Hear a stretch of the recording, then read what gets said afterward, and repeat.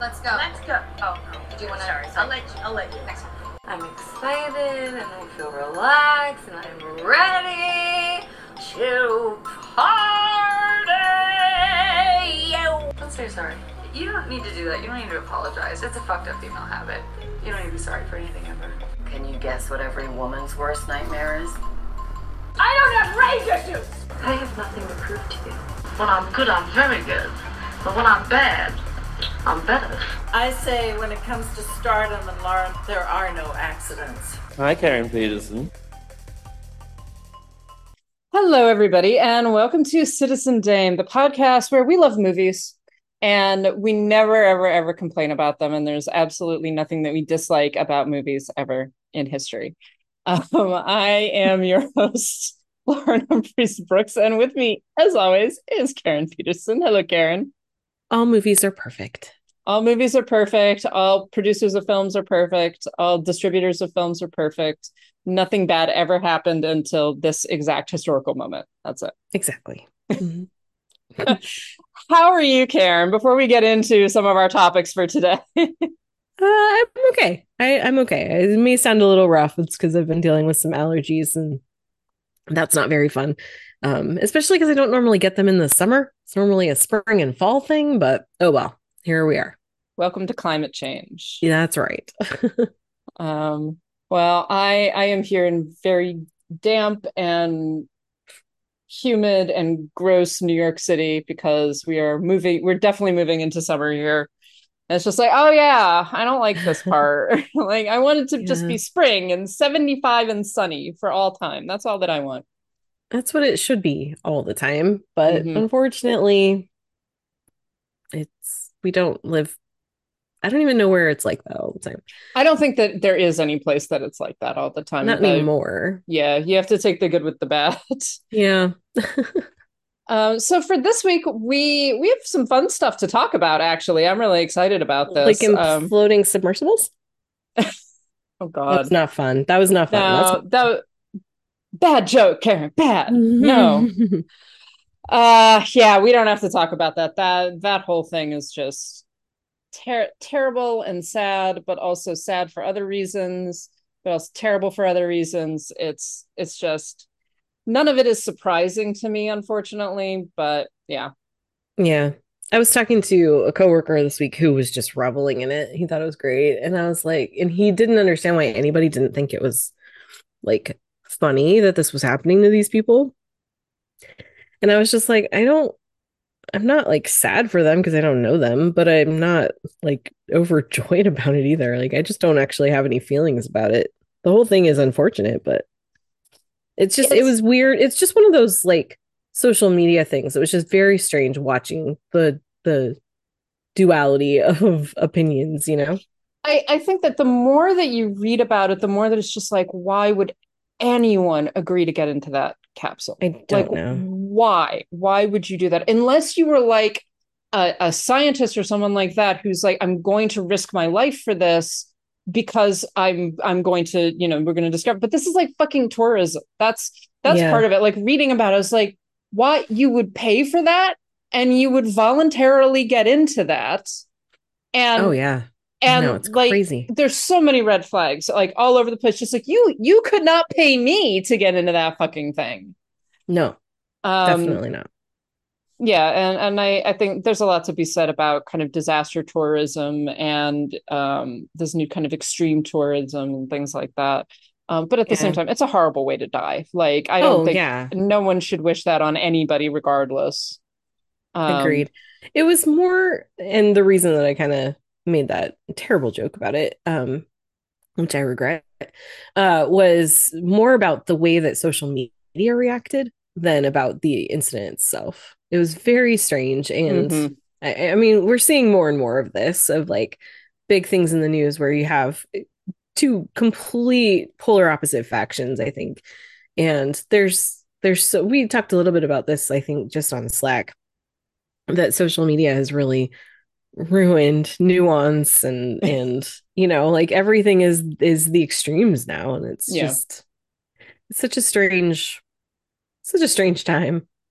Well, let's talk about that for a little while. So in the film world, Before we Yeah. go on to our bigger topic for today, there has been an upheaval, I guess one would say, a kerfuffle at Warner Brothers Discovery. As it feels like every single week there's something that's going on with Warner Brothers Discovery. In some ways, I'm kind of like, yep, this is not. Of course, this is happening. Why wouldn't it? Like, so if you follow any kind of that sort of side of entertainment news, you begin to see more and more like Warner Brothers Discovery is just in a free fall right now. But this in particular has been something that's going on right now with TCM, which is their Turner Classic Movies, is their classic movie channel, cable channel / I believe they also have a Watch TCM app that you can log into with your cable provider, and essentially a whole bunch of people got fired from TCM, and including their head, one of their like long-term programmers, I think one of their long-term marketers. So some of the people who have basically made TCM what it is. Yeah, they basically axed all the upper leadership. They went from 90 employees to 20, I think is the number I saw. And of course, the argument is this is cost cutting, all of that stuff. TCM, I think it should be noted, is actually while it is not their like most successful channel or whatever, it is actually profitable, and has kind of been plugging along very nicely for quite some time. So this is quite obviously like Warner Brothers Discovery is sort of seeing where they can cut things and definitely deciding that that the places where they're going to cut things are in things like TCM, which is this niche market as far as they're concerned. They're probably wrong, as indeed they have been wrong about pretty much everything since the merger and since David Zaslav took over. Yeah. But so this has understandably caused a lot of anger and a lot of sorrow and a lot of kind of outpouring in the classic film community and the film community at large, because I think a lot of people understand that TCM has been a very important cultural, I don't know how I want to put it. It's not a public resource. It's a cultural resource to a certain degree, and has been very influential in terms of the understanding of classic film and the contextualization of classic film, and just people being able to experience it, both in terms of the channel itself, in the TCM festival, all of those things. So there's been a lot of reaction. Some of it very understandable and very normal and natural, some of it less so. And what do you have to say about this, Karen? I have some intense feelings in places, but I do want to start by saying I completely understand why people are upset and why people are concerned about the way that this is going. Yeah, I get it. I mean, this does feel like they're trying to reroute resources from something that is actually bringing money in to take care of other problems. And that is concerning. That doesn't seem like, and I mean, I'm not a business major, but that doesn't seem like the smartest way to go about it. I totally understand why people are upset and frustrated, and I respect the opinions and the feelings of people who are pretty devastated by this news. I mean, I have watched a lot of TCM over the years. I really enjoy it. My mom and I will go to the big screen classics that they do at the Movies Fathom events, has partnered with TCM for years. I've never made it to the festival, but I mean, TCM is a brand that has meant a lot to a lot of people, and it's sad to see it get kind of smashed the way that it has. I think I just want to say, like, we totally understand where people are coming from and why people are so upset. I think what is concerning to both of us, based on the conversations that we've had this week, but one of the things that I've been really bothered by is the way that the conversation has kind of morphed. And this is not the overall sentiment. This is like some very specific people who have been all over social media acting like this is the death of all classic film. No recognition of the fact that there are channels like Criterion that are still in Kino that are doing great work preserving and curating classics. And and making those things available, and not just curating them, but doing a lot of the same work that TCM has done, except for going a little deeper. Like, we have other channels that are willing to interrogate the problems of classic films, that are willing to like actually talk about why Gone with the Wind is a problematic movie, instead of just like, hey, yeah, there was there's some scandal, but here we go, we're going to show it and it's great and we love it. And that's the thing, like, so much of TCM has been about just celebrating this love of old movies, quote unquote, without really ever talking about the good and the bad and the ugly of them. And so what we're seeing is what we've been seeing, you and I, this week, has been this like faction of people. And it's very much like the closest thing I can compare it to, also with a Warner Brothers property, is the Snyder Bros, who just are attacking everyone who is remotely like calling question to what they're talking about. And so it's like you have this group of people who are just, they don't really understand classic film. They're talking about Zaslav as if he's the devil. And like, oh my gosh, Jack Warner would be turning in his grave. No, Jack Warner would be like, yeah, this is what we need to do. Like, they are very much the same. They're one and the same. And so it's like you see these people who they love classic film, but they don't actually understand anything about old Hollywood. They don't understand anything about how show business has always been about business first. And so it's been very frustrating to watch, because it's very much this mentality of the sky is falling and everything is terrible and we're never going to get to watch classic movies again. Now, for me, seeing this, I am concerned about the message that it sends. Not what they're saying, the message of like gutting TCM. To me, I think we have so many people, especially younger people now, who think that classic film is not worth their time. They don't want to give it attention. They don't want to bother to watch it. They just want to watch all the new stuff. And I think that when you start gutting something as accessible as TCM, it does send the message that we also don't think that classic film is that important. So why would they bother to engage with it? That's where my concern comes in.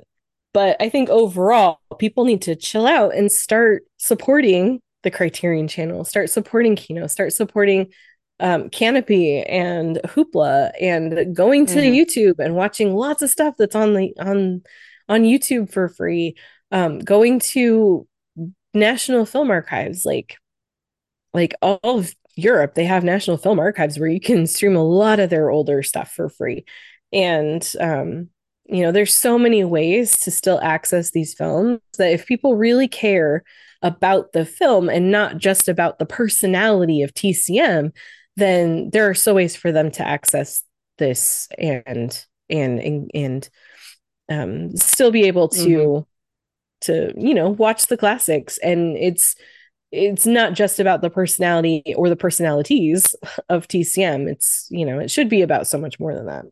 I absolutely agree with everything that you're saying. It's I think one of the things that I've struggled with when it comes to TCM is that combination of lack of context.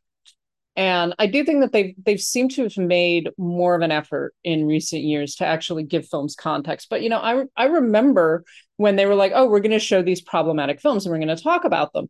And I remember them like, being like, oh, there's some problematic stuff in Gone with the Wind, but it's not that racist.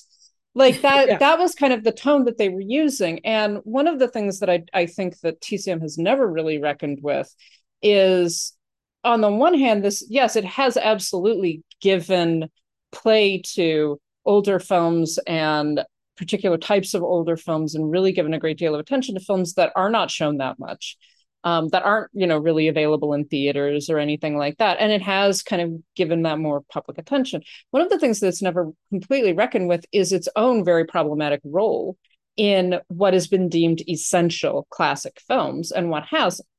Yeah, that is very true. And I, in fact, I think a year or so ago, I even wrote an article about this where they were talking, they were doing these, Gone with the Wind and all of these other films. And a lot of them were very obvious to me, right? In terms of, bad representations of race, representations of gender, things like that. And raising questions about this. And I think that that's completely legitimate. The problem was they weren't going any further than that. And they weren't, again, reckoning with that element of what TCM's brand has done in terms of promoting films like Gone with the Wind or Birth of a Nation or Seven Brides for Seven Brothers, right? So one of the things people always replay that like Martin Scorsese clip where he's like, to watch a film in widescreen instead of pan scan. And the example is always Seven Brides for Seven Brothers. Great. Absolutely. Yes, we should be watching films in widescreen because that's how they were filmed. Let's talk about the content of Seven Brides for Seven Brothers. Yeah. So I think that one of the problems is exactly what you're saying, is that there's been this romanticization of classic film and classic Hollywood. And we're talking about classic film, we're talking very much about a very narrow, in terms of the entire world history of film, actually a very narrow kind of productions. We're really talking about classic Hollywood, and that's been TCM's main focus. They've stretched beyond that at times, and I think that should absolutely be lauded. And they have, like I say, in recent years tried to be more inclusive. But it's been very, very little. And for most of TCM's existence, it's been very much this romanticization and focus on this particular period of Hollywood history as these are the essential films that you must have seen, and very little interrogation of what those films are or their own role in establishing that those films are the essentials. So I think that there's a lot of things to be discussed there. And so one of my problems with some of the rhetoric that has been going on recently about this particular event is, as you said, this attitude of like, this is the only place to see classic films, period. Right? It's like, which is just not true. And I think that in addition to saying like, TCM should be preserved, absolutely, 100% it should. We should also be telling people and noting for people, here are other places where you can experience these films. Here's the Criterion Channel, here's Canopy, here's Hoopla, here is YouTube, right? Here are all of the various film archives. Here's the Internet Archive. There are a lot of different ways to watch and find and experience classic films.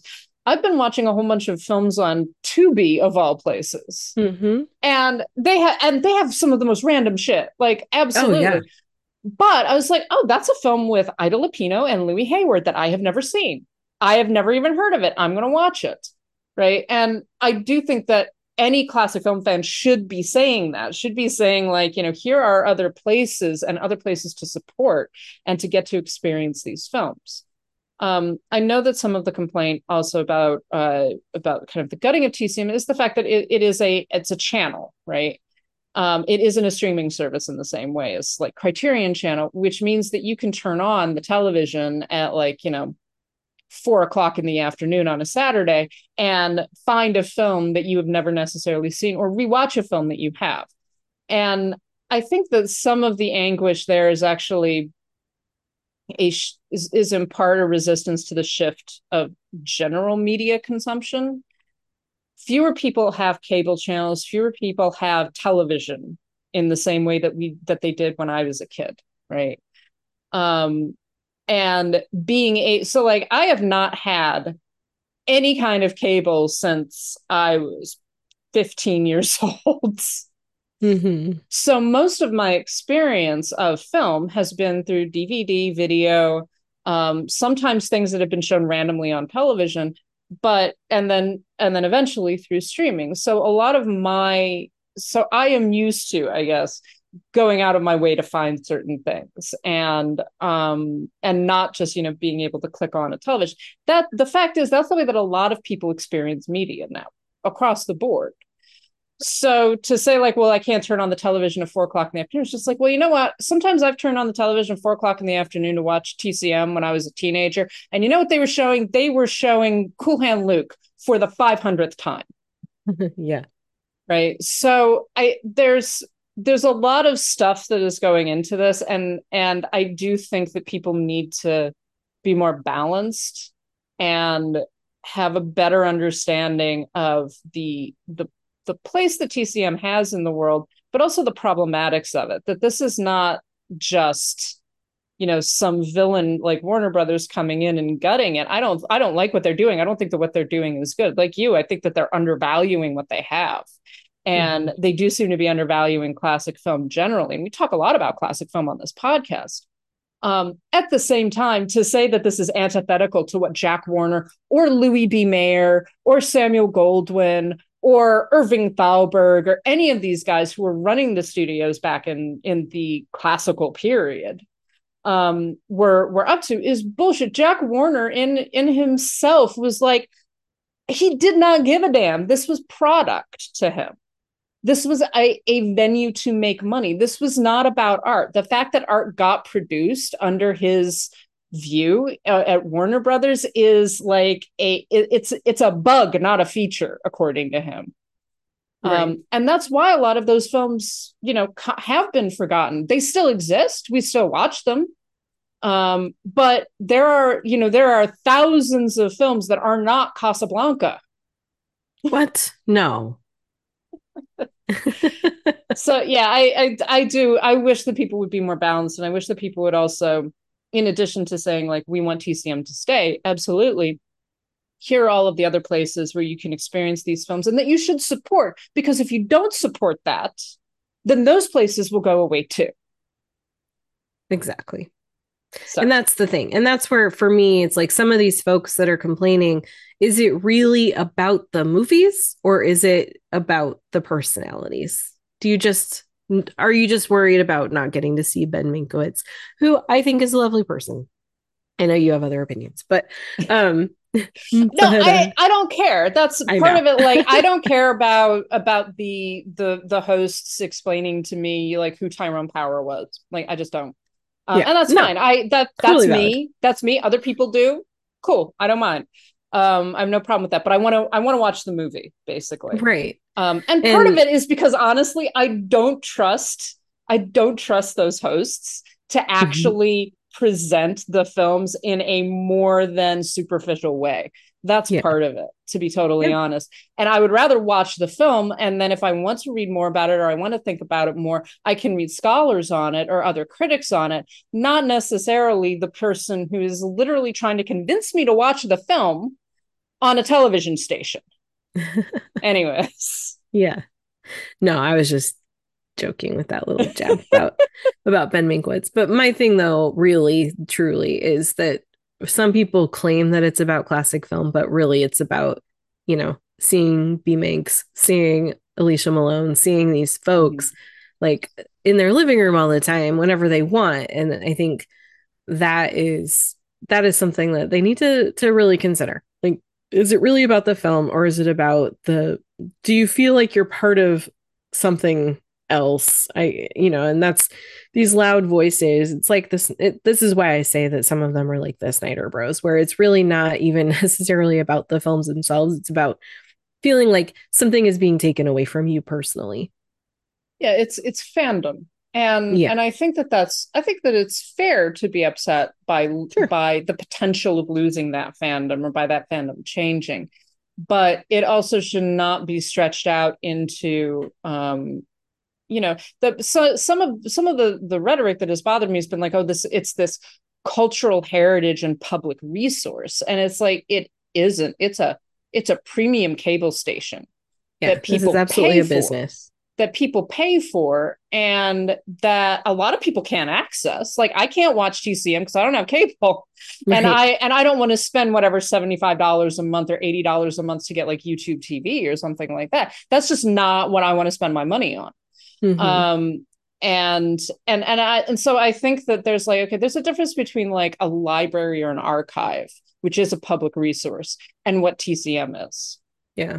And we really need to be aware of that. Yeah.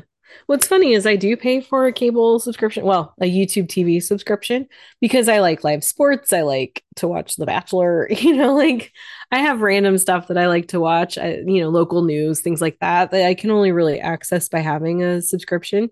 And I like to watch stuff that's on TCM, but I normally watch it through Max. I normally don't even watch it on YouTube TV.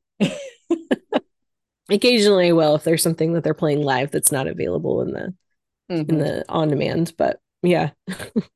So Like, that's sex is our pretty- 2 cents. Obviously, Yeah. we are two people. We have our own opinions about this stuff, and none of this is to say that like TCM should be burned to the ground or anything like that. Just like a little bit more balance in some of our reactions, I think it would actually be very helpful in a lot of ways. Yeah. And to note that there are places to watch classic films and to experience classic films that are not solely this one brand. Yeah. And really, people just need to calm down a little bit and not feel like everything is a personal attack on them. True. Maybe. True. Just a little. Just a little. Just slightly. So now we're going to move on to some films that I just feel are a personal attack on me. No, not at all. One of them, maybe. I feel one of them is a personal attack on me, but we'll talk about that in a minute. So even though it came out before you were born. 2 years before I was born. So we want to talk about Indiana Jones, because Indiana Jones and the Dial of Destiny, the 5th Indiana Jones film, And is probably final, but we'll see. oh please God, is going to be released, and we want to focus on the first 3, the only 3 for me that exist. But we want to focus on the first trilogy because I personally feel that this is a trilogy. This is what, if there is an arc to Indiana Jones, it's these 3 films. Yeah. And of course those 3 films are Raiders of the Lost Ark, Temple of Doom, and The Last Crusade. Those are the only 3 films of Indiana Jones that exist. There is no 4th one. We are questioning whether or not there's a 5th one, but we will see. And so yeah, just these 3 films, just these. So, Karen, what's your first experience of Indiana Jones? We did this with Star Wars. Let's do this with Indiana Jones. What was your first memory of this franchise? So my first memory was my parents took us to the drive-in. It was 1981. I was 4 years old. And we used to go to the drive-in a lot, the Mission Drive-In, which later became the Mission Tiki, which just closed like a few months ago. And I was devastated because I knew it was coming, but I didn't find out until like the weekend that it was happening. And I was out of the country and I couldn't go like for one last movie. I was so sad. But anyway, that's beside the point. Yeah, so it was the Mission Drive-In and they did a double feature and it was Raiders of the Lost Ark. And if memory serves, the other one was a Superman movie, but I could be wrong about that. Anyway, I don't remember specific details of that first time I watched it other than the boulder rolling after him and and obviously the face melting that sticks with you. But other than that, like I just remember being completely captivated and loving this movie and just finding it so much fun. And then over the years, we had a copy of it at home. I watched it so many times and it just was a regular rotation in our house. And I always loved the character of Indiana Jones. It wasn't until I was older that I realized, he's kind of an asshole, but that just made me in a weird way, probably need to talk to my therapist way. Like, I don't like him more. I do want to talk about the fact that Indiana Jones is a bit of a dumbass, but just a little bit of a himbo in some ways. Oh, totally. He definitely was sleeping with students. Oh God, yeah, we got it. All right, we'll discuss that in a minute. I will say, so my first experience of Indiana Jones, I was not alive when the first 2 Indiana Jones films came out. So I was not alive in 1981 when Raiders of the Lost Ark came out. However, when I got a little bit older, I remember I have no idea how old I was. I must have been fairly small, but I remember being at a KOA campground in somewhere in the Southwest. My parents and I used to travel in the Southwest when I was a small child. And they were showing like an outdoor movie, basically at the campground. They were showing Raiders of the Lost Ark. Nice. And my parents were like, oh, this is perfect. Lauren will love this. It's an exciting film. Indiana Jones movie. Great, amazing, wonderful. Face melted. I had a breakdown. my mom had to like walk me away because literally the only thing that I remember about Raiders of the Lost Ark is face melting. That's it. That's what happened in the film, You were as far how as I old? was concerned. I would have to ask my parents like how old. I was probably about 4, maybe Okay. 5. So we saw it about the same age, just, a couple years apart. And like, I do remember I think it was my dad trying to explain to me that it was okay that their face melted because they were bad and a Nazi. But that did not register with me at any level. Like, all I saw was just like that thing made that man's face melt off. So that was my strongest memory of Indiana Jones for a long time. Then I got a little bit older, and obviously I was like, oh, it's okay because they're Nazis. Yeah. Sometimes Nazis' faces deserve to be melted off. All the time they deserve it. And that particular dude, like, he's terrible, and he did deserve to have his face melted off. I think it was the whole concept of, first of all, that your face could melt, and second of all, that this was like the will of God, right? That God did this. Yeah. They opened the ark, and God, like, vengeance sweeps down upon them, right? And it is a scary scene. Like, I still think that it's a pretty scary scene. One of the things that Spielberg is very, very good at is that kind of, and particularly in these films, is that kind of horror, that sort of like that moment of just like, holy shit, that's scary. Yeah. And building up to it really, really well. So yeah, my memory of Raiders of the Lost Ark for a very long time was just face melted and I had a breakdown. That's so funny. So let's start with Raiders of the Lost Ark. I'm not gonna. I am going to assume that everybody who's listening to this has seen these films, so you do not need me to summarize the various Indiana Jones movies. This is the one where Indiana Jones fights Nazis, and Marion Ravenwood is there, and it's a lot of fun. It is so fun.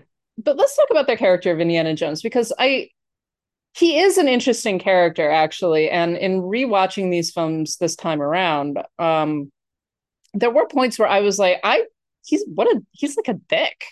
Like, Indiana Jones is a dick. And he is. And I think that that's kind of baked into the character a little bit, that he's very arrogant. He very much believes in what he's doing, for good and ill. And he's kind of dumbass. Like, he fucks up a lot. And that's actually one of the things that I think is very endearing about his character in a lot of ways. That he is this badass, archaeologist / adventurer who's like fighting with his whip and his gun and all of this. And then sometimes he just like falls flat on his face. And that can be really enjoyable to watch. At the same time, it humanizes him. It lets him be, he isn't a superhero. He gets beat up. He's bloody. He's hurt. He actually, like, he screws things up sometimes. People tell him that he screws things up. And I think that can be very endearing about the character. Yeah. Yeah. He's not perfect. He's not this like he's sometimes a little bit larger than life just because of some of the things that he's able to get himself out of, or that he's able to do, but he's got this human quality where he messes things up, and that is endearing. It makes you root for him. It always feels like there's stakes. He could get shot. He could get, foiled, and, things could happen to him along the way. He can lose people because of his own, bravado or ego. And I think that all makes for a very well-rounded, interesting character. Mm-hmm. Yeah, he, like you say, he isn't perfect, and Indiana Jones, like a lot of these films, really do owe a lot to obviously kind of the serials of the 1930s and 40s that are very much that it's kind of those boys' own adventure stories, right? Where like, we're gonna steal this idol from a temple in Peru, we're gonna find the Ark of the Covenant, all of those things. It's very much embedded in that era of filmmaking, and for good and ill. And I think when we talk about Temple of Doom, I think you have to talk about the other side of that. And of course, one of the joys of Indiana Jones is the fact that he punches Nazis. Like he's always fighting the Nazis in 2 out of the 3 films. Yeah. He is like the main villains are the Nazis and people who are allied with the Nazis. Right. I want to go back really quickly though to talk about the inspiration for this being those like Saturday serials, because that's something that that I think makes these movies so fun. It's like Raiders of the Lost Ark ended up an Oscar nominated movie, which was kind of by accident. They weren't setting out to make something like, important, quote unquote, for the Oscars. They just wanted to make a movie that was really fun and entertaining, like a big action movie, action adventure, which we just don't get enough of action adventure movies anymore. But that's what they were looking for. And they accomplished that. And it's because I think it came from this time where, people just had, and I'm not saying that they don't now, but like this was like in Spielberg and George Lucas's heyday where they were just making movies for the love of making movies. And that's why so many of the early Spielberg films are so good, because he hadn't gotten caught up in his own press at the time. He hadn't gotten caught up in like this idea that everything he had to do was, for something bigger than the movie or that particular project itself. And one of the things that I really like, just on the subject of the serials themselves, one of the things I really like about Indiana Jones, like I kept, for some reason this week when I was rewatching the trilogy, I kept thinking about that line from, this is going to sound so funny, the line from Misery, where Annie Wilkes is yelling at James Caan, I can't think of the character's name now, Paul, and she's talking about how she used to love going to the serials when she was a kid. And I mean, that movie is all about toxic fandom. It's pretty funny. But anyway, she's describing this one particular one that she watched, and she starts describing that, last week this character, he was stuck in a car and he was about to go over the cliff, and then all of a sudden he's just out of the car. He never got out of the cocky doody car. And I was just thinking about with Indiana Jones, what I love is that even when they don't specifically show how he escapes a situation, they always set it up so that you can see that there is an out. There is some way for him to get out of these situations. So it's like it lends to this. It's part of what I think keeps Indiana as a character grounded, because he's not a superhero, and you never get the sense that he is. Like, he does get wounded, he does get hurt, but he also is always in situations that he can find some way to get out of it. Yeah, and I agree. I think that part of what makes the action in the films work so well is that they set up these fantastic chase scenes, fight scenes, etc. And a lot of his responses, so like the famous one where he the guy who's brandishing the swords, and he just pulls his gun and shoots him, right? And of course, we know that that's because Harrison Ford had like dysentery at the time and was just exhausted and didn't want to do it. Right. But it's so good. It's just like, yes, of course, you wouldn't be like, now I am going to fight you. It's just like, I have a gun and you don't. Like, and it's really effective, and it's very much in keeping with the character. But yeah, I like the fact that when he gets out of those things, when he jumps free of the tank at the last moment and things like that, it makes sense. And you do see the injury, you see the fact that he's exhausted, you see the fact that he's hurt. But that he keeps on surviving. And so it balances out those sort of serial adventures with a certain degree of reality, of kind of asking the question, while at the same time, essentially being like, this is a adventurer / archaeologist who solves puzzles and goes tomb raiding basically in his free time, when he really should be teaching class. But I like that balance of that adventure and then also that reality. Yeah, exactly. And I think that's part of why they work, is because of the fact that there is that element where it's grounded in reality. Well, and in a lot of ways, you're like, of course, Indiana Jones is going to get out of this, but how is he going to get out of it, right? What is, and it isn't just going to be like someone swoops in from above and picks him up and carries him off, right? He's going to get out of it in some like ridiculously amazing way that also makes a great deal of sense. Yeah. Yeah, and it's always exciting, and it's always backed by that amazing John Williams score. I think the Indiana Jones scores are some of my favorites of all the work that he's done. Well, it's that kind of, it's that adventuresome. I don't know, like Mhm. I don't know how to describe it exactly, but you hear that and you're just like, yes, he is going to ride off into the sunset now. And that is part of what makes those films so much fun. Is that kind of bravado, I guess. Yeah. And it's very, very well done. So I like Raiders of the Lost Ark a great deal. And I do have to say, one of the things that makes, talking about the Nazis, one of the things that makes, I think, both Raiders and The Last Crusade so good is that there is no punching down. They're like, when you have the villains, when the villains are the Nazis, you're just like, okay, it doesn't matter what you do them. So guy's face melts off. Sure, fine, I'm fine with that. He was a bad Nazi.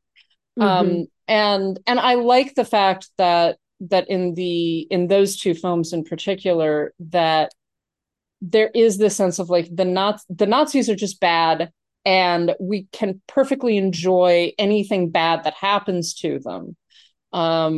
Because they're the Nazis. Something And that, oh, sorry. go on. No, go on. Well, I was going to say something that occurred to me this week on that subject. When I was watching Raiders of the Lost Ark, I don't think I've ever really noticed before. I always just kind of was like, yeah, Belloc's aligned with the Nazis. He's a bad guy, which he very much is. But somehow I had always missed a lot of the signs that Belloc himself is probably Jewish, and that if he hadn't done some of the things that he does at the end, World War II would probably never have happened, because Hitler wouldn't have invaded Poland, because Hitler probably would have been dead, or at least all his senior leadership would have been dead. Well, there is that argument about Raiders of the Lost Ark, that Indiana Jones doesn't actually affect the outcome. Right. Which there are also arguments against that as well. But that's an interesting observation that because, and here's why I say that, because there's a scene where Belloc is talking to one of the German officials. I can't remember the name of that guy. But he's talking to them, and they're supposed to take the Ark straight to Berlin once they've recovered it. And Belloc talks about how he wants to perform this Jewish ritual and make sure that it's really real, instead of just taking it straight to Hitler, because what do you think Hitler will do to you if it turns out that this isn't really, what we're looking for? And that's why they go to that island, and that's why their faces get melted off. And if he had not been so insistent on doing that, they would have taken that Ark straight to Berlin. See, there you go. They just should have. Everybody should have taken a gigantic step back, just like, sure, take the Ark, go for it. You have fun with it. So it's probably a Jewish man who was responsible for World War II. Where do you read Belloc as Jewish? There's a couple of things I actually looked at afterwards. Looked it up because I was just like, am I reading this wrong? But it was something about specifically, where I got it was that he wanted to perform this Jewish ritual, and he was very specific about that. And then what he's wearing and everything, I was just like, oh, I don't know. I don't know for sure. It's not directly stated. It's just, for me, I think that he probably was. See, I would read that as him kind of usurping the Jewishness, which is also possible. It's not confirmed. Yeah, in this attempt to, because the Ark of the Covenant is a Jewish artifact, right? Mm-hmm. And it's about Jewish power, and of course, it's related then to the Nazis trying to steal this kind of Jewish power. That he's sort of, because he is an archaeologist, right? So he would have some knowledge, and particularly if you are an archaeologist who is a biblical archaeologist, you, regardless of your religious affiliation, you would have knowledge of Jewish Jewish texts and Christian texts, etc. So yeah, I don't know whether I would necessarily read that as him being actually being Jewish. Although if you could read him as Jewish, it would be interesting then, because it overlays this Jewish person who is betrayed his own people, and is betraying his own people to the Nazis in in part of his quest for ultimate power, right?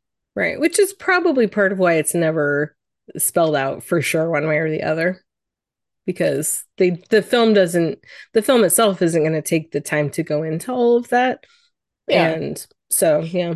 But the film does take the time, and I think that this is probably a good segue into Temple of Doom. The film does take the time to actually really establish a deep understanding of the meaning behind like Jewish mysticism, the importance of the Ark, and the power of God. And it's something that comes back then with The Last Crusade, which is obviously a Christian artifact, but also Jewish in a certain sense, because a lot of it is about it's about that kind of the confluence between the Old and the New Testament, as it were.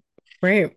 But I think that that's where Spielberg and Lucas do their best work, is when they're actually dealing with elements of religion and of this kind of combination of religion and mysticism and magic, right? That they really understand at an intrinsic level. And that's why I think one of the reasons why Temple of Doom works so badly. So, actually, before we go on to Temple of Doom, I do want to mention Marion Ravenwood, because Karen Allen deserves all the kudos. Yeah, she does. One of the things that I really like in the Indiana Jones films is actually, this kind of talking about him as being this arrogant dumbass. He works best when he has someone playing off of him who kind of calls him out on some of that. Yeah. And that happens again in The Last Crusade in a slightly different way. But Marion in particular, even though she loves him, Marion is still just like, you're full of shit half the time. And that, I think that's needed as kind of a balance to his characterization. That it isn't just about people who like, completely idolize him or think he's great. It's like, you're also an idiot. Yeah, well, and part of why Marion is so great is other than the fact that she's played by the first famous person I ever knew that had my same name. But no, what I love about Marion is you get the sense, without ever meeting her father, we never meet her father because he's dead by the time Raiders starts. But you get the sense that she fell in love with someone who's a lot like her dad. And so she kind of got dragged around the world chasing after stuff. Just like, what's great is that puts her in a position where she's had a lot of, like, her entire, life, I think, has kind of made her someone who is able to stand up to him and to tell him when he's full of shit, because she's seen it forever. She saw it in her dad. And so I think that she's such a perfect match for him because of that. So, because she does know when he's talking out of his ass, she does know when he doesn't know what to do and when he's just being an idiot, and she just has that personality where she's willing to call it out too. She's not just going to go along with it just because she has googly eyes for him. Yeah, and I really like that about her, and that doesn't really show up in any of the other leading ladies that he has over the course of the other films. Right. And there's barely, I mean, the woman in Dr. Schneider in Holy Grail is barely a leading lady because she's a bad guy at one point. Yeah, she's a femme fatale. So it's a very different relationship. But I think that also leads us very well into Temple of Doom. Which we do not have to spend a great deal of time on because I have so many complaints about it, and I don't want to just go on and on about how much I hate Temple of Doom, but I hate Temple of Doom. I do think I am not bothered by the darkness of the plot. It is definitely less of a kids movie in a lot of ways, but I think that can be, I think that's fine. There's nothing necessarily wrong with that. What bothers me about Temple of Doom is the fact that no matter how you cut it, it is very racist and it is very sexist. And in rewatching it this time, I actually watched this one first, and that's why I was kind of like, do I hate Indiana Jones? I really hope I don't. But it was because I'd only seen this film once, and I just remember not particularly liking it, but otherwise not much else about it. In watching it, just like I want to say that Kate Capshaw is innocent, And I kind of hope that she is, because a lot of it really is the script. I do not know anyone who would have been able to play that part and not be the most annoying person on the planet. And part of it is because it's stupid. It's this very easy sexist jokes. She's primarily there to be a damsel in distress and to be kind of mocked by Indiana Jones for a large section of the film. And I was finally like, that's it, this is bullshit, I can't do this.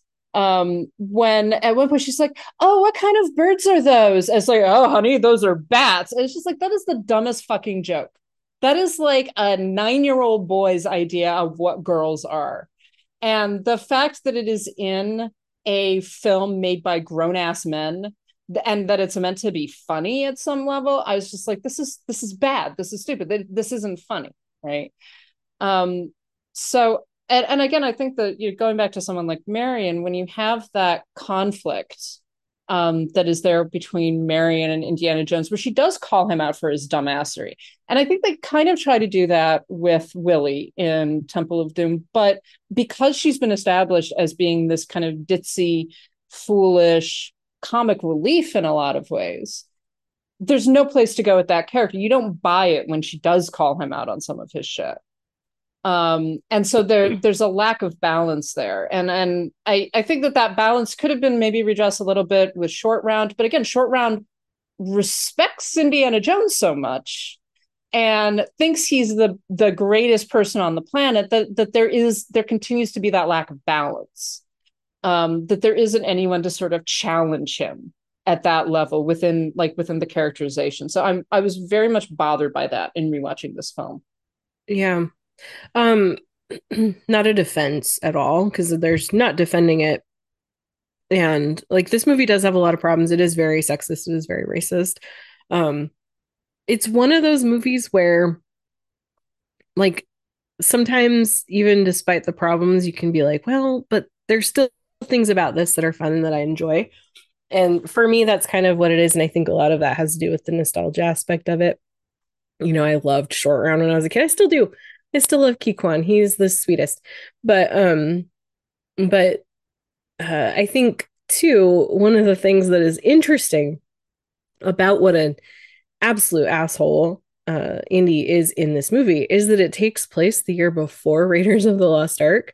So it's so it can be viewed as like, yeah, this is before he goes through a lot of growth, even though I don't want to give them that much credit, because you're right. Like, the jokes are bad. They're so juvenile, and I can't give them credit of like, oh yeah, they were looking at this as like, this is before he kind of matured, because they weren't thinking that way. I'm sure they weren't. Yeah, exactly. You can't. Well, that's the thing. You can't be thinking that way when like a sight gag is Kate Capshaw being unable to get on an elephant properly, right, or something like that. Like, that's not the thing that Indiana Jones is doing. That's just like, haha, look at the stupid incompetent woman, right? Right, exactly. And it's so strange to me that Spielberg ended up marrying Kate Capshaw years later, and they're still married. But yeah, it's not a good movie. And I actually remember when I was a kid, I did not like it the first time I saw it because it was scary. It was so much scarier than Raiders of the Lost Ark to me, because of the fact that it is so much darker. But as an adult, I'm like, man, it's so clear that, like, with like what you were saying with Raiders of the Lost Ark and with The Last Crusade, those being really founded in Jewish and Christian faith traditions, and this one being founded in a Hindu tradition, like, it's really clear where their knowledge is so limited to, because there's a lot of stuff about the history here where it's so surface level about the religion and what's really going on that contributes to the plot. And it's because, and I think overall that's why this movie it doesn't work nearly as well as the first and the third, because it's just not, the story isn't as personal to them either.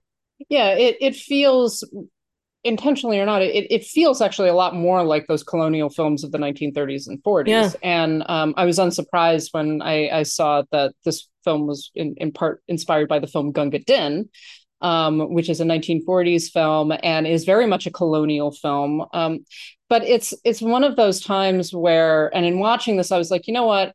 In the 30s and 40s, I can somewhat close one eye and pretend that certain things aren't happening, because I think part of it is because of historical distance and because you almost expect it from those kinds of films.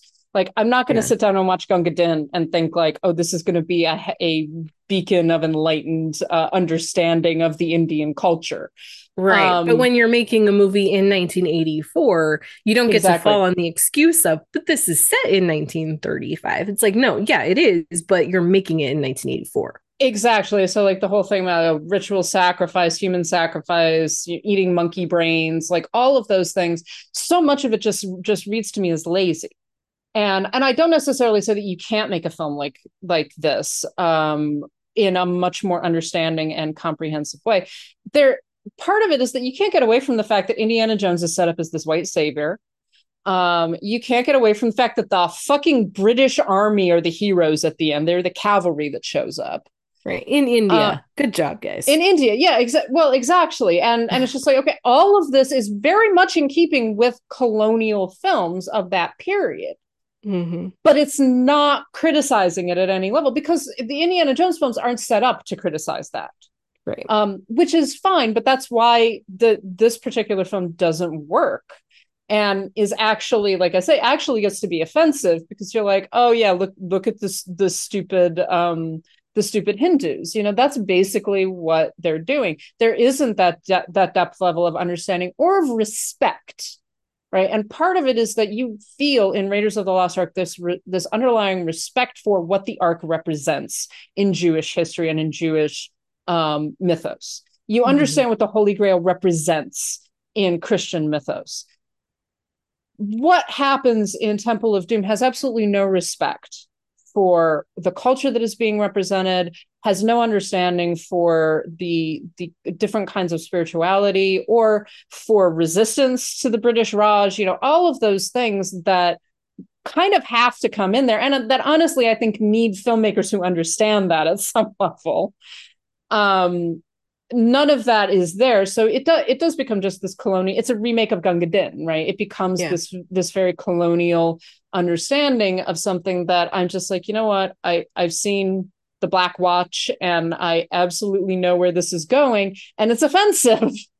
Yeah, well, and especially just to tap into what you were just saying, like when you consider the fact that regardless of where people stand religiously, we know that the Ark of the Covenant was a thing that existed, regardless of whether it was something that was, like actually part, like from God or whatever. And the same with the Holy Grail. Like Jesus was a person who lived. He was a person who was executed by the Romans. So the Grail, whether it was holy or not, it's a thing that existed. These are real. The Sankara stones in Temple of Doom, totally made up, complete fiction.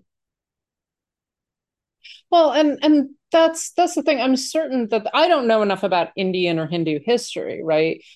I am certain that there are artifacts and things like that have cultural, historical, social, religious significance that they could have actually used as a part of this and integrated it. But that's the thing. It would have to be integrated more thoroughly, more clearly, and much less from a white perspective. Right. In order for it to work. And I honestly do not think that it can work in an Indiana Jones film, because the whole ethos of Indiana Jones is just doesn't work with something that is outside of the experience of its own filmmakers. Right. Agreed. So yeah, it's a very difficult film to watch. I do not agree with anyone who's just like, oh, it's actually the best Indiana Jones film. It's like, no, it's not. No, it's not, because crazy if they say that. Yeah, it doesn't address the problems that are at the core of this film. And the problem is not darkness or violence or anything like that. The problem is racism and sexism. Yep.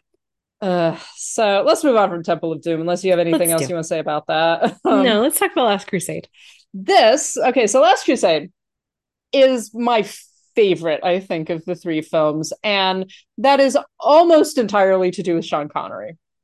Going back to that whole Marion Ravenwood, we have to balance out Indy. I think that Connery and Harrison Ford play off of each other so well. They're so believable as father and son. I look at Sean Connery with his thick Scottish accent, and I'm still just like, yes, that father would have that son, and that would be their relationship. And it's so funny that there's only 12 years between them. And Sean Connery wasn't even 60 yet when they did this movie. I like the fact someone mentioned actually earlier today on Twitter, like, of course the only person who would be cooler than Indiana Jones would be James Bond. And then you've got Sean Connery in like this tweedy vest and this little hat, running around with his umbrella.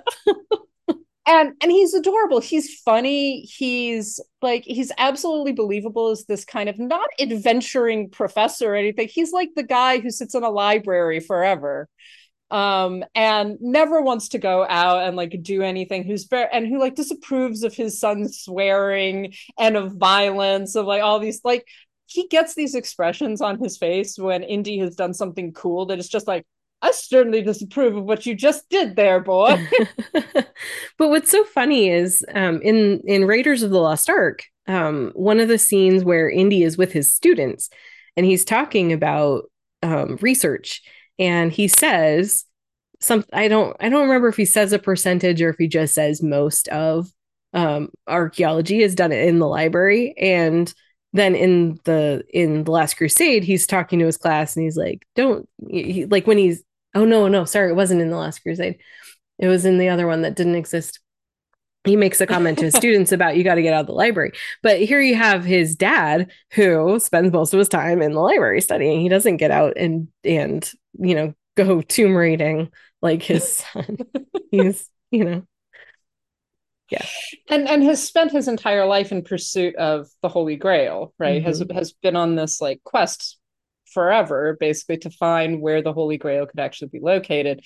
And of course we've got the Nazis are back. The Nazis are there to cause difficulties and to be assholes. This does feature some great scenes of punching Nazis, which I think is always a lot of fun, even more so than Raiders of the Lost Ark. Yep. I think that Connery and Ford balance out each other so well and play so well off of each other that it's just fun to watch the two of them, and to also watch kind of the building of their relationship and the conflict between the pair of them. This whole thing about like different approaches to history and to archaeology, and to the fact that by the end of the film, essentially Indiana is still a treasure hunter in a lot of ways. And his father is kind of like, you need to stop hunting for the treasure. You need to let it go.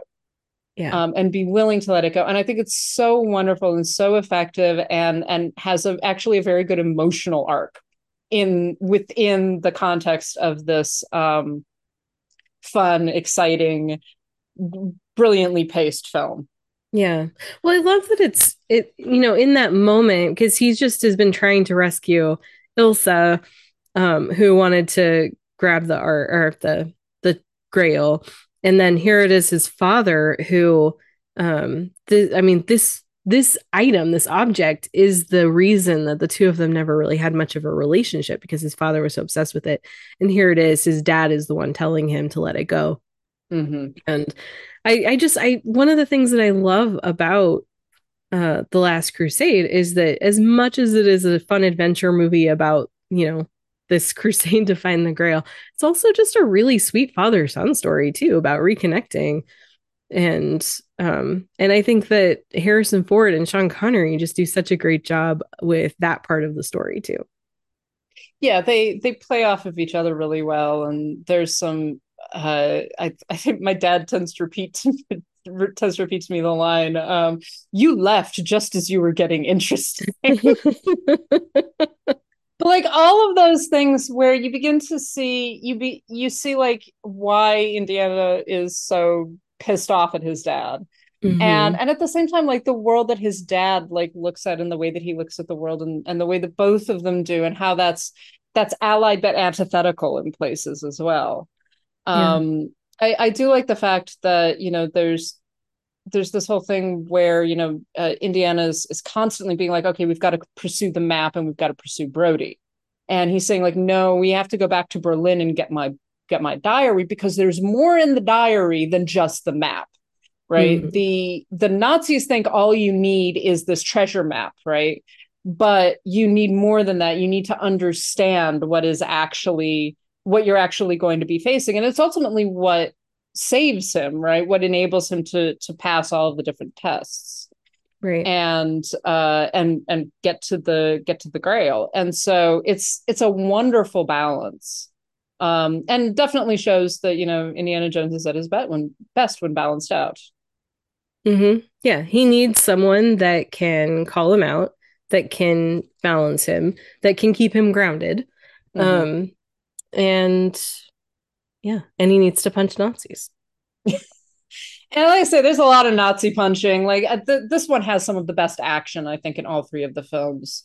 Just believable action, but also like that conflict between the horses and the camels and the tanks, and like all of it is it's really well choreographed. It's really well arranged, and it's very satisfying to just watch Harrison Ford beat the shit out of a bunch of Nazis. Yeah, it's also fun to watch his library-bound dad figure out ways to get out of things too. Like when he opens up his umbrella and gets the birds up in the sky to go after the plane and stuff like that. Like when he he's bumbling, he kind of messes stuff. He burns the room that they're in.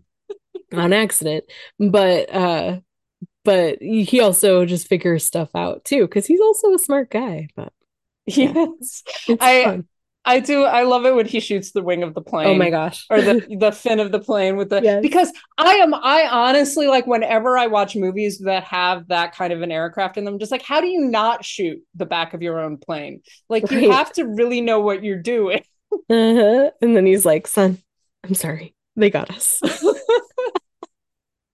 It's great. The opening of this movie always makes me sad about all the movies that River Phoenix never got to make. And that was such great casting. This was before they did the Young Indiana Jones Chronicles, where they cast Sean Patrick Flanery to play that age of Indiana Jones on TV, and like just fun casting, fun choice at the time. Actually, it's funny because Harrison Ford and River Phoenix played father and son in the Mosquito Coast, I think. That sounds right. Yeah. So it was just kind of funny that now he's playing the young version of him. But anyway, I just shout out to River Phoenix. He's very good. I like that opening. It's great opening. It's a great opening, but it does begin to slide into what I think gets to be problematic in then the fourth film, which we don't talk about. But that's that sort of creation of the Indiana Jones mythos. Like, where did he get his hat? Where did he get his whip? Where did he how did he become afraid of snakes? All of those things that are like, oh, we have these cute little callbacks and Easter eggs. And while I think they work in The Last Crusade, it is beginning to build up that sort of it stops being about a character and becomes about our recognition of the facets of that character. And that's it becomes and then it turns into kind of these legacy sequels, or the sensation of like the character stops being real and starts becoming just an image. It's one of the overall dangers of doing prequels is that there's this tendency of like, oh, well, we have to explain everything. This is one of the frustrating things that happened with the Solo movie, a movie that I overall enjoyed, but it's so bogged down in trying to explain why his last name is Solo, and like all kinds of little things that it feels the need to explain that don't need to be explained. Like, just let me see the story of when he was young, but without trying to feed me every detail of how this all came to be. Yeah, exactly. Like, what about the hat? It's just like, he likes the hat. It's a nice hat. Like, it's a hat that he looks cool. Like, I do want more characters to be like, why does he dress like that? We have to have an entire backstory. No, he dresses like that because he thinks it looks cool. That's why. Exactly. So, um, I will say that I'm only going to say that I have. I'm not going to talk about it, but I will say that I have seen The Dial of Destiny. No spoilers, although people who enjoy watching Indiana Jones punch Nazis may not be super disappointed. Cool. Yeah. All right. Well, punch. The more punching Nazis, I am always down for that. The other film that does not exist does not need to be discussed. Although Cate Blanchett, man. Well, Cate Blanchett is fantastic in everything. Yeah, that like I think that was one of the few times where I was just like, okay, fine, Cate Blanchett, yeah, cool, and then everything else just did not happen. Yeah. It's not a good movie, guys. Like, it just isn't. No. It's funny though, because a little bit similar to, not the same, but a little bit similar to my feelings toward Temple of Doom, where it's like, this isn't a good movie, but there are some sequences that are fun to watch. And so overall, it's like, well, I can still watch this movie. It's not like I want to burn it down, but it's not great. It's not good. But all of the Indiana Jones films are available to watch on Disney Plus and the Young Indiana Jones Chronicles TV show. Yes, so you can watch everything to do with Indiana Jones and have a great time. And definitely, if it's been a while since you've rewatched Last Crusade, like, I highly recommend rewatching Last Crusade. If you're going to just watch one of these films, that I think that one I would still push for it being the best. I used to just think I kind of had it tied with the Raiders of the Lost Ark, but no, I think you're right. I think Last Crusade is better. It's an overall better movie. I do. After all that complaining that I just did about, like, you don't have to explain everything about these characters, I do love the explanation of his name. Yes, that is great. Because it's funny. It's so funny, and just the way that it's kind of dropped in there. It's great. Yeah. It's like, what is this junior? That's his name, Henry Jones Jr. The dog. I love the way Sala just teases him. You're named after the dog. Oh, I love Sala. But see, that is actually like a great origin story. Just like, it doesn't have any real meaning. Just like he took on a name of the dog that he loved when he was a kid. Yeah. Well, and that's the thing. It's like, you find out this fact of, like, that's why he's called Indiana, but he doesn't even explain why he chose to go by the dog's name, like, which is kind of funny that he chose his dog's name instead of his father's.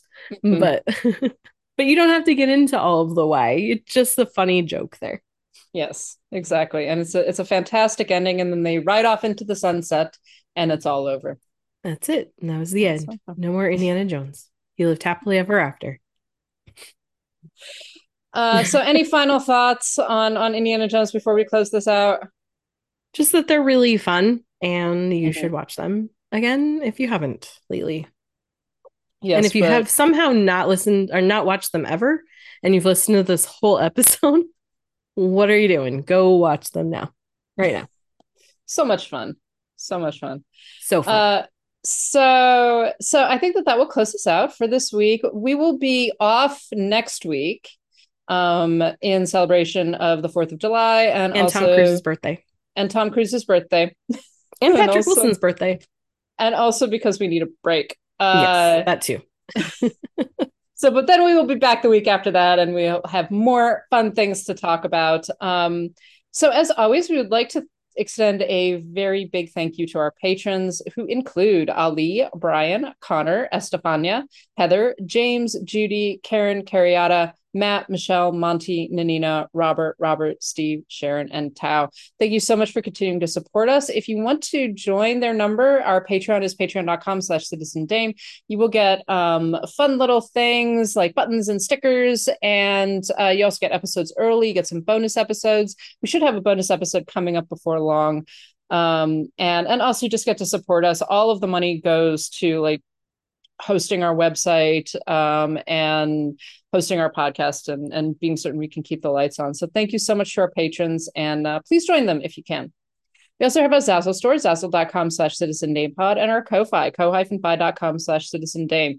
If you want to leave us a little review, a 5-star mark on iTunes, on Spotify, anywhere that you listen to us, just to kind of give us a boost, share our podcast, say like, yay, we're great. If you don't like us, why are you listening to us?